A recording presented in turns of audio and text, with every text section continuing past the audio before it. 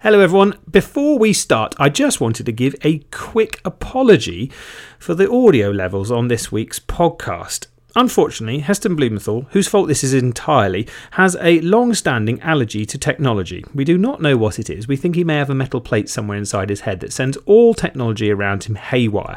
But unfortunately, it once again raised its ugly head this week, and the microphones, computers, and everything that we do our podcast on went completely berserk. So, throughout this episode, I'm afraid you're going to hear occasional moments when you get a little bit of electronic interference and some of the volume levels on the podcast go a bit bonkers. Please do accept our apology for this. Heston has been given a good talking to and now been told to stay as far away from the microphone as humanly possible from this point on. So apologies about the sound quality, but hopefully you're still going to enjoy the episode.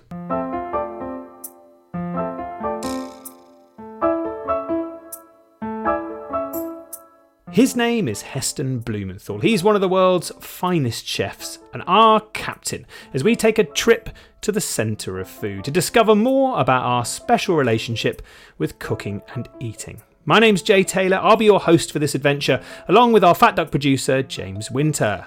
And on today's episode, it's a sequel, as we try to finish what we didn't really start last week and once again delve into cherries. And generally try not to be so easily distracted as we are. Must try harder. So without further ado, let's meet the man who is a constant distraction in class, Heston Blumenthal. Hello, Heston. Nice intro, Jay. I'm now back with my microphone, and we were going to do cherries, but we answered he asked me a couple of amazing listeners' questions, which took us off everywhere and nowhere and all over the place, all at the same time. It was fantastic. Of course, not a cherry in sight. And I had lovingly prepared some notes just because there was so many sort of connections with cherries that I've played around with and delved into over the years that I lovingly left my cherry notes in Spain. No, I know today. Hello, James, by the way. I'm sure we must try harder too. Now, obviously, we're going to try very hard not to be distracted today and get on to what we need to talk about, which is cherries. However, you did ask last week a really interesting question, which was, why don't we drink pig's milk? And this probably needs some context. So I suggest people go back and listen to the podcast last week, because otherwise it sounds very weird to say that now. But obviously that sent me down one of those awful Google rabbit holes. So apparently, although pig's milk is high in fat, around 8.5% compared to cow's milk at 3.9%, and an excellent source of nutrition, sows are very difficult to milk. They have 14 teats compared to cows' 4, and they don't want them being touched by humans. So there you are. That's what you said. Okay, that's what you said last week. Would you want to milk a pig? So that makes sense to me. Yeah, you need 14 of those sucky things, but also then you end up going down all the other Google searches. So people have asked, why can't we drink dog's milk? It's like, well, we could have a milk podcast. I'm not drinking dog's milk. Someone even said, can you feed it to your baby? And someone's replied, no, feeding dog's milk to a baby is probably not great from a nutritional standpoint. That's your only... Not great for the dog either. Oh, brilliant. I love it. Trying to persuade the dog to get it in the bottle's the hard part. So now we must finally, I mean, after all the build-up, honestly, I don't think anyone's that interested in cherries. But now we do need to do what we set out to do last week, which is talk about cherries. So, we can do some questions at the end if we have time. Otherwise, we'll just get distracted by more weird animal milk. Heston, talk to me about cherries, this simple, humble ingredient that we don't think a great deal about. You've thought a great deal about, right? There's a group of hormones which create emotions in our bodies called rewards. And the theory is, from evolution, they're designed to give us a feeling that when you work for something, it has more value. So think about pistachios. Pistachios from the shell always taste more pleasurable than if you just poured a whole handful of pistachios out of a packet and shoved them in your mouth. But one by one, you have to crack the shell open. Definitely.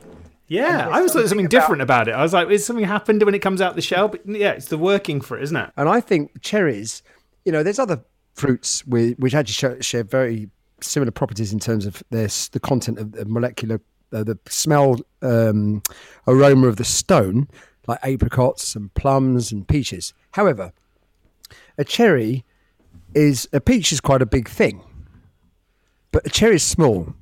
So the ratio of the stone to the cherry to the flesh is quite big, quite a lot of stone. Yeah. So in order to get, so you have to work. The cherry almost slows your eating down. So you have to work. You put the cherry in your mouth. You pull out the little green stem. Even that action in itself is something sort of like you're plucking something from your mouth, or plucking very regal, it from isn't it? In reverse. Yeah, and then you masticate. Careful how I say that. And then the stone. Well, it's either spitting it out or popping it into a bowl. So that for me, there was something. I mean, I love the flavour of cherries anyway, but there was something rewarding about you have to. It's not a big load of flesh, so it's a bit like eating an olive. The touch of the fingers. Actually, that was going to sound really wrong. Pre-mastication, the touch of the fingers on it. Yeah. Touching my cherry with your little fingers. It's a G. Cooper novel before you know it. So that was the first thing. Then the cherry stone. Now, obviously, if you try and bite a cherry stone, you're going to have to go to the dentist. However, if you smash the cherry stone with, hammer, you can use a base of a saucepan, but have something that stops them flying all over the kitchen. Just give them a smash, and then infuse them or boil them in a syrup or something. What you get is this incredible bitter almond flavour, and bitter almond is different to almond in the way that marzipan is different to almond. Marzipan is almond-like, but it's not almond. So bitter almond contains something called benzaldehyde, which is the aroma molecule that is in cherries and almonds, and it's in things like it's in marzipan. So the official title of this dish is roast foie gras, and then in below in quotations, benzaldehyde, almond fluid gel, cherry and chamomile, and it went on the menu in 2003. And this dish is the star of the show is benzaldehyde. However, if I served a plate of benzaldehyde, I think it would certainly be Emperor's New Clothes, because you couldn't see anything. You might be able to smell marzipan, bitter almond, but you wouldn't see anything. It's a molecule. So I wanted to have various elements of the dish that really showcase benzaldehyde and supported the main ingredient in terms of mass. Well, what I did, we played around with lots of things to see how they would work with the garnishes. So what I'll do is I'll explain the garnishes first, and then come to the biggest piece of food on the plate, which is the foie gras. We have a fluid gel, basically an almond puree, but it's a fluid gel, and the fluid gel is a technique I developed years ago, where using a heat-resistant jelly. Could be agar carrageenan, you make that from seaweed, or gellan we used a lot. So imagine it's heat resistant, so when it sets, you can heat it up and it won't melt. So you make it to, it sets hard but light set. You make almond milk, infuse the almonds in the water, blitz it, make almond milk, added some almond essential oil just to boost the real almond fragrant notes, and then fresh bay leaves, which are very different to dry, just a couple. They're incredibly floral and fragrant, sort of sweet smelling as well. Then set it, and then blitzed it with a hand blender, pass it through a sieve. So this beautiful white, creamy, but not fatty puree. And the benefit of making fluid gels is you don't have to use starches to thicken. When you use starches to thicken, they mask the flavour. So this one, it allows the flavour just to explode out. Then the cherries. This is obviously the key to the dish. Cherry puree. And we made it with soured Morello cherries, some dried cherries, which had even more of sourness, because this sourness is very key, because it's still fairly rich, the almond puree, although not fatty. But then you've got the star of the show, the foie gras, the star in terms of the biggest. That's the biggest piece of food. So the acidity was critical to balance the richness. So we made a puree, but I realised in order to get the consistency, because not all, it's like strawberries. If not all strawberries, when you buy strawberries, they're not all going to have the same sweetness. So you need to, ideally for consistency in a restaurant, you need to measure the sweetness, which is there is a scale called Brix for that. And for measuring acidity, it's pH. So I got a pH meter, which I don't think anyone had used before in a restaurant, and it was, for anyone that's remotely interested, the pH 3.4. It was was that 3.5 was not sour enough, and 3.2 was too sour. It's such a fine line to get to. So you've got this line of cherry puree, this line of, it's almost like imagine a comet flying through space, and the trace of the comet. That's the shape of the line of the almond fluid gel, the line of the cherry puree. There's a little lightly pickled cherry with its stalk on, and then 3, 4, 5 beautiful, perfect golden cubes of amaretto jelly. Amaretto, again, full of benzaldehyde, made with peach stones and more apricot stones. But we made that with gelatine. And gelatine is wonderful because it melts at its texture. It's unlike the heat-resistant gel; it melts in your mouth. However, the problem is it also melts on a warm plate, and this was a warm starter. So that had to go on last minute. And those little pieces of gel did create quite a lot of headache. Because the temperature of the plate was critical. Oh God, why don't I make my life? If there was an easy and a complicated way to do things, I'd go for the really, really complicated.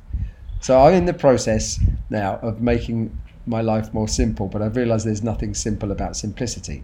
So then, lastly, the foie gras, roasted foie gras, middle of the plate, and on top of it, I covered it with chopped chives.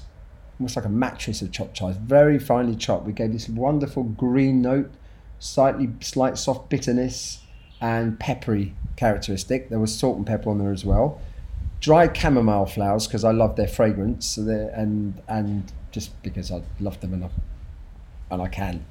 And then finished it off with fresh almonds. So you got almonds in their green casings. Break the casing open. The almonds inside, they're white. They're more malleable. They're slightly bendy. They're not nowhere near as hard as your dried brown almonds you buy in the packet. That's with the skins on. And then we microplaned them, so it looks like it's covered in very finely grated white parmesan, but they're almonds. Whew. And that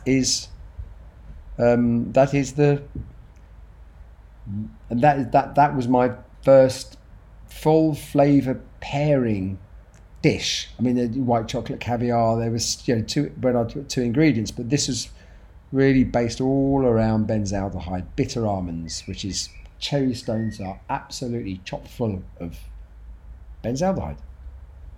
Oh, and just the cherry stones obviously were used. They say no children were harmed in the making of this. I can't say no cherry stones were bashed in the making of this because in the cherry puree, we bashed the cherry stones and made an infusion just to extract even more benzaldehyde. And there we have it. Here's something I always wanted to ask you. So talking about cherries and almonds and how they're sort of good bedfellows because they have benzaldehyde in them, I've heard that almonds contain cyanide in them. That's right, is it? 1,000 to 2,000 almonds, or bitter almonds, in one hit, you'll die. Really? Oh, this is a good one. That sounds like an experiment for us, doesn't it? It might be a bit of please don't quote me on my numbers. Just normal almonds? Just normal almonds, or do you have to... I can't... you have to look it up, but it was in my notes. I thought, wow. But then, that's an awful lot of almonds. You'd probably die of being bloated before then, I don't know. But I don't want to put people off almonds or bitter almonds. And it raises the question that there's some very low-level poisonous stuff and bitter stuff. So everything poisonous is bitter, but not everything bitter is poisonous. So when we're kids and we grow up, we are human beings are explorers. We don't just climb mountains. We love exploring. So we learn to like bitter things like coffee. Why do you think we learn to like bitter? I wonder if subconsciously or unconsciously, from an evolutionary point of view, we're dancing with. This is a very big extreme over exaggeration. We're dancing with death. But the cyanide, I know what you mean, because when I'm out in the countryside, you can't eat the red berries. Those little red berries, like the holly berries, but you don't have to try one just to see. Don't go there, no.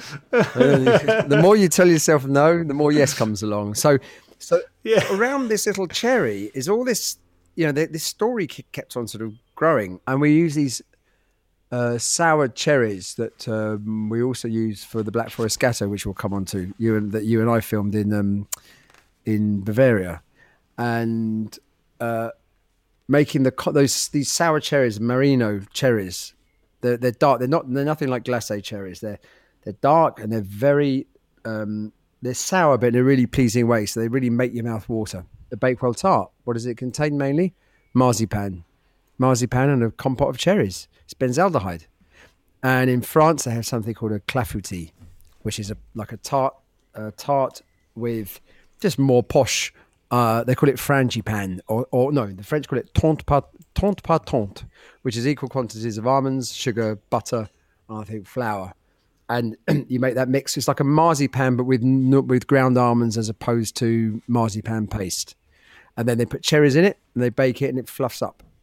And it's called a clafoutis de cerise. Well, that sounds nice. Voila. Oof. Yeah. Although I would say a Bakewell tart. The thing about Bakewell tarts as well is the ones we mainly encounter, like you say, the Mr. Kipling ones, which are a little bit rubbish. And then I went to Bakewell for a holiday once, and oh my God. I mean, the proper Bakewell tarts will change your religion. They're fantastic. I was really impressed. But normally you just get the nasty ones you get in the supermarket, which sort of... It's a bit like that with cherries in general, really. You mentioned gateaux as well. What's happened to the gateau? Where's that gone? That used to be a big deal, right? I mean, where's it gone?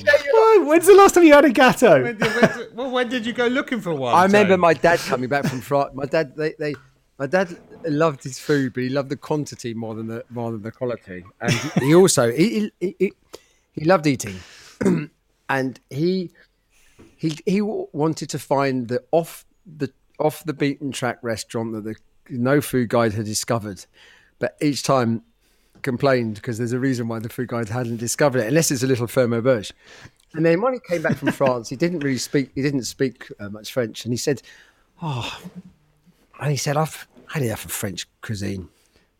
Well, he said, well, it's poisson this and viande that and légumes the other, and what? I mean, that's just saying all the menus are the same. It's meat and fish and veg. The gateau is basically is just about any cake. So the Great Bake Off is all gateaus. Is it? What's the delineation between gateau and cake? They're just one is an English word, and in French use the word cake, but it's a language. Yeah. Is it though? If you put a Black Forest Gateaux versus a cake, that's not the same. There must be some kind of yeah. But you're talking in English two. A cake. Well, how do you see a cake? Okay, Victoria Sponge. There we are. That's your archetypal cake. Cake. Okay. Boom. Victoria Sponge. Yeah. Gateau, significantly more cream. And other things. So a gateau would normally contain, or could contain, a cake or part of a sponge. So you're thinking of, when you think cake, you think sponge, probably maybe with icing and cream, something like that. Yeah. Gateau would normally contain more layers, and it's just more complex. It's more French. It's a cutlery thing as well. I think you eat gateau with a fork or a spoon. Well, you could. Cake with your fingers. You couldn't eat gateau with your fingers, could you? Yes, you could. Well, you could, but you'd be an animal, frankly. And your point is, Jay, I see what you're getting at. I love it. I can't really. I mean, you sort of. Yeah, there is a difference between a cake and a gateau, but a gateau can contain a cake, and a cake can't contain a gateau. Boom. We're back to crunchy versus crispy, aren't we? Yeah, I think we could. Anyway, sorry. Back to cherries. I'm responsible for distracting the class today. Back to cherries. So back to cherries. I mean, you were talking about Bakewell, having a Bakewell tart in Bakewell. Well, the Heinz Head, we did quite a lot of work on this, and had it was an incredible Bakewell tart. But one of the reasons why it's so incredible was that it was cooked to order.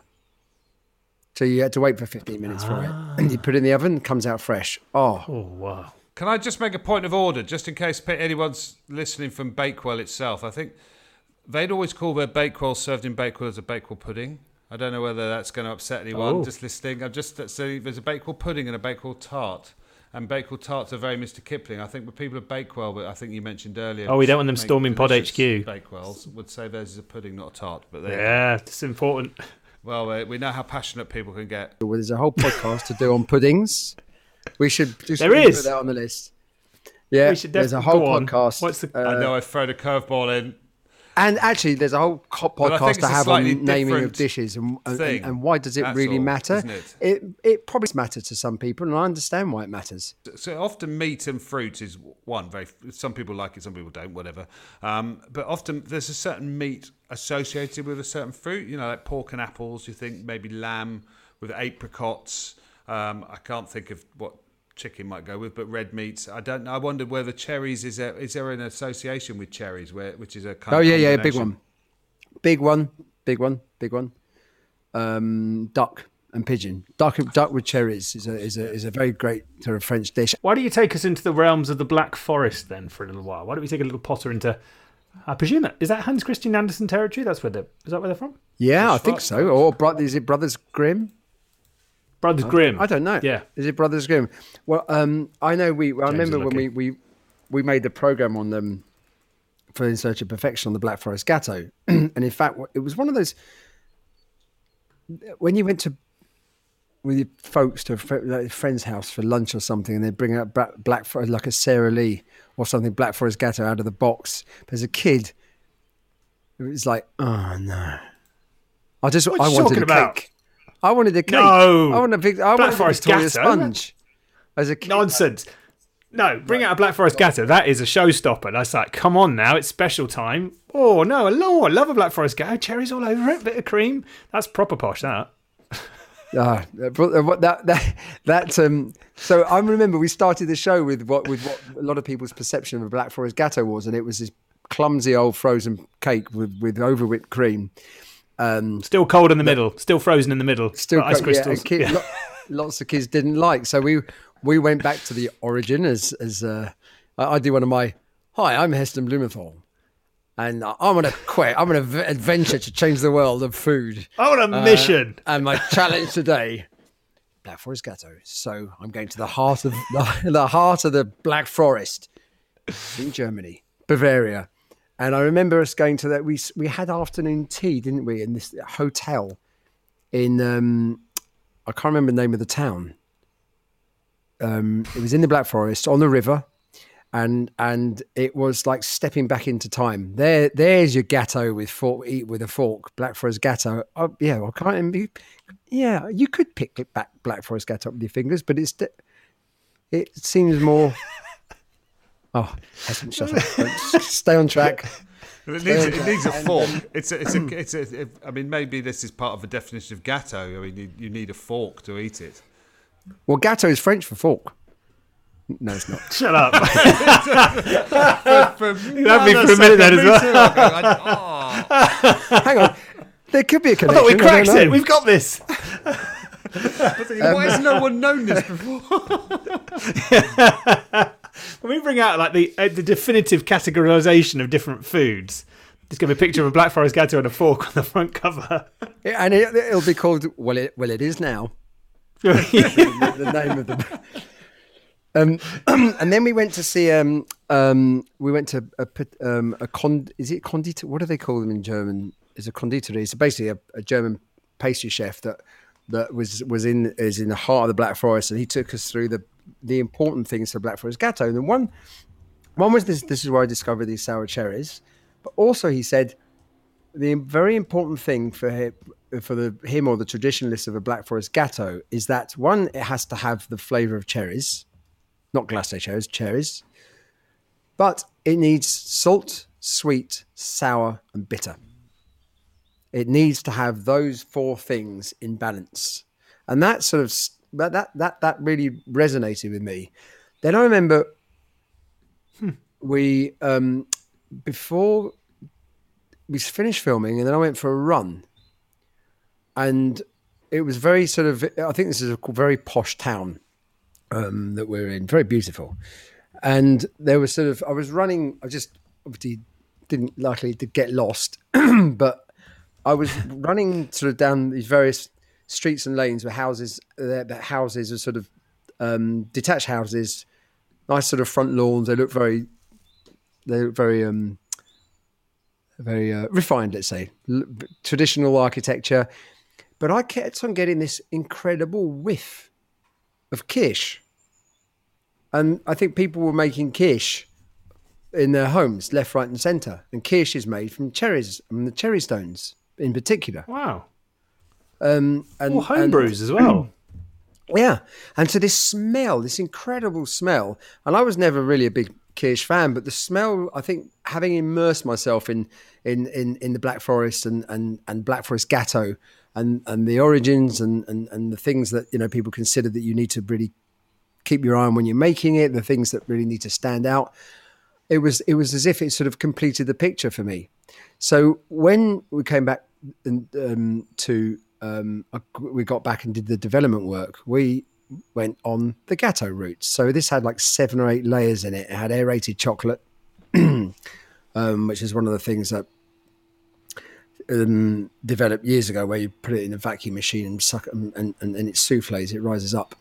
So it had a base, a nut base, it had a cherry compote, then it had a chocolate mousse, it had a chocolate ganache, which is like a truffle mixture. And then it had this, as I said, this cherry compote in the middle.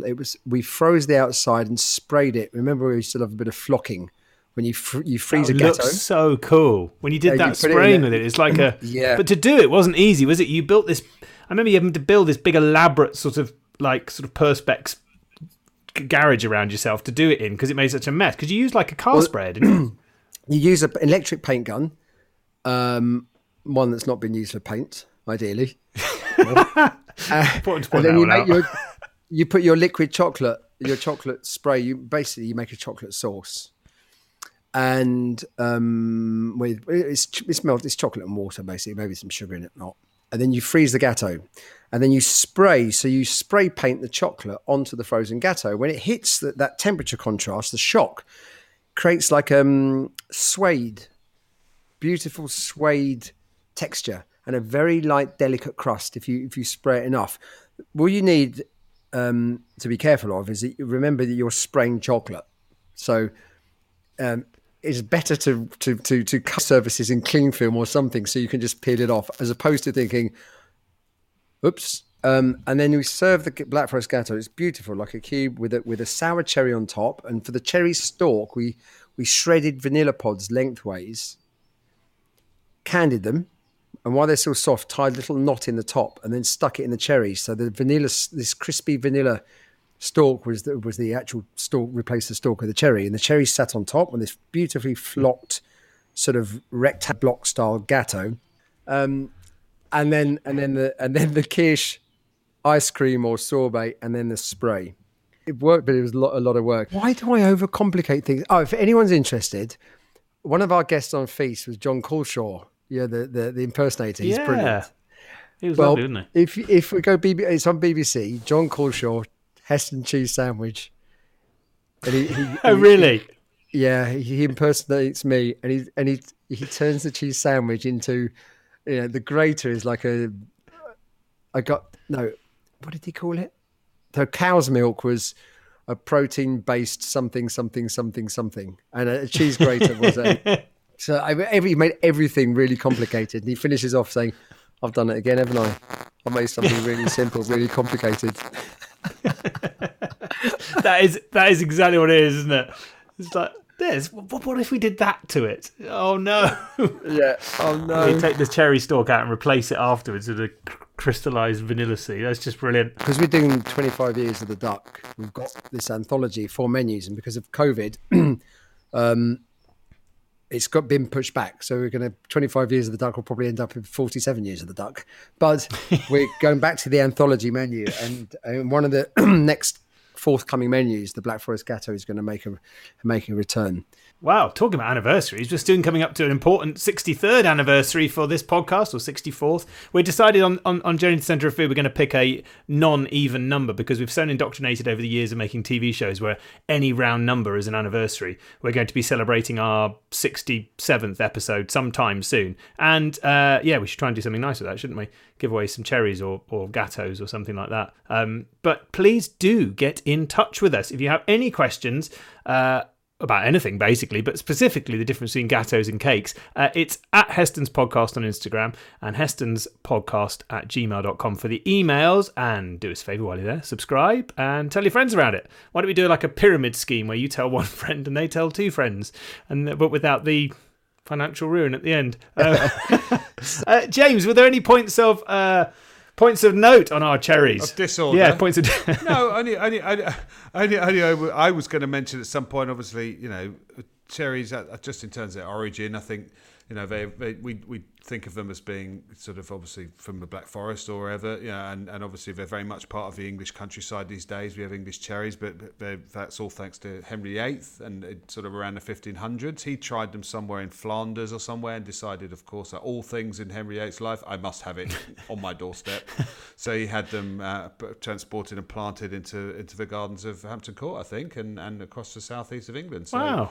They've not been around in the English culinary scene for that long, maybe 500 years, but I think originally they might have, I mean, it's hard to know exactly, but sort of certainly around Greece and that part of the Mediterranean was where the sour cherry, I think, was first discovered, although there are references to it sort of older than that. But no, it's quite interesting. It's a lovely ingredient, and obviously we didn't really talk about the shape and how cherry relates to its sort of love, and we'd see cherry as being very much part of the symbol of romance. See, I don't think it was love. I think of them as something else, something all the more sexy. But also they're one of those great symbols on a fruit machine. When you say a pair of cherries, I just suddenly see the little rolls going around on the fruit machine. Fruit machines. There is. And they never paid out that much for cherries, did they? They were always the entry level. That was the good one to get, yeah. I wonder how. I think there might be quite an old tradition of cherries in Japan, in particular, cherry blossom, because the Japanese are so obsessively seasonal in a wonderful way. I think I've just thought about this now. James, could you have a look, please? When the cherry blossom comes out, there is a season. There's a fish called ayu, and it's a freshwater fish, but it's a very prized pairing. This ayu fish and the cherry blossom. I've just thought about it, and I don't know how long standing that tradition is. It could be quite long, I would have thought, or quite old. It seems quite a lot of fish are very strongly associated with the time of the cherry blossom. It's obviously that time of year when lots of things are starting to come into season, and the Japanese, their emotional relationship with the seasons is very much triggered by those first cherry blossoms. But it looks like the ayu fish is a carp. Yeah, it's wild freshwater, known as sweet fish, has been likened to the cherry blossom, heralding the arrival of summer, just as cherry blossom signifies spring. So actually slightly after, it's kind of when that fish arrives. They look for, I guess, symbols in the natural world of the changing seasons and then celebrate them through food, tradition and food. Gosh, romantic, isn't it?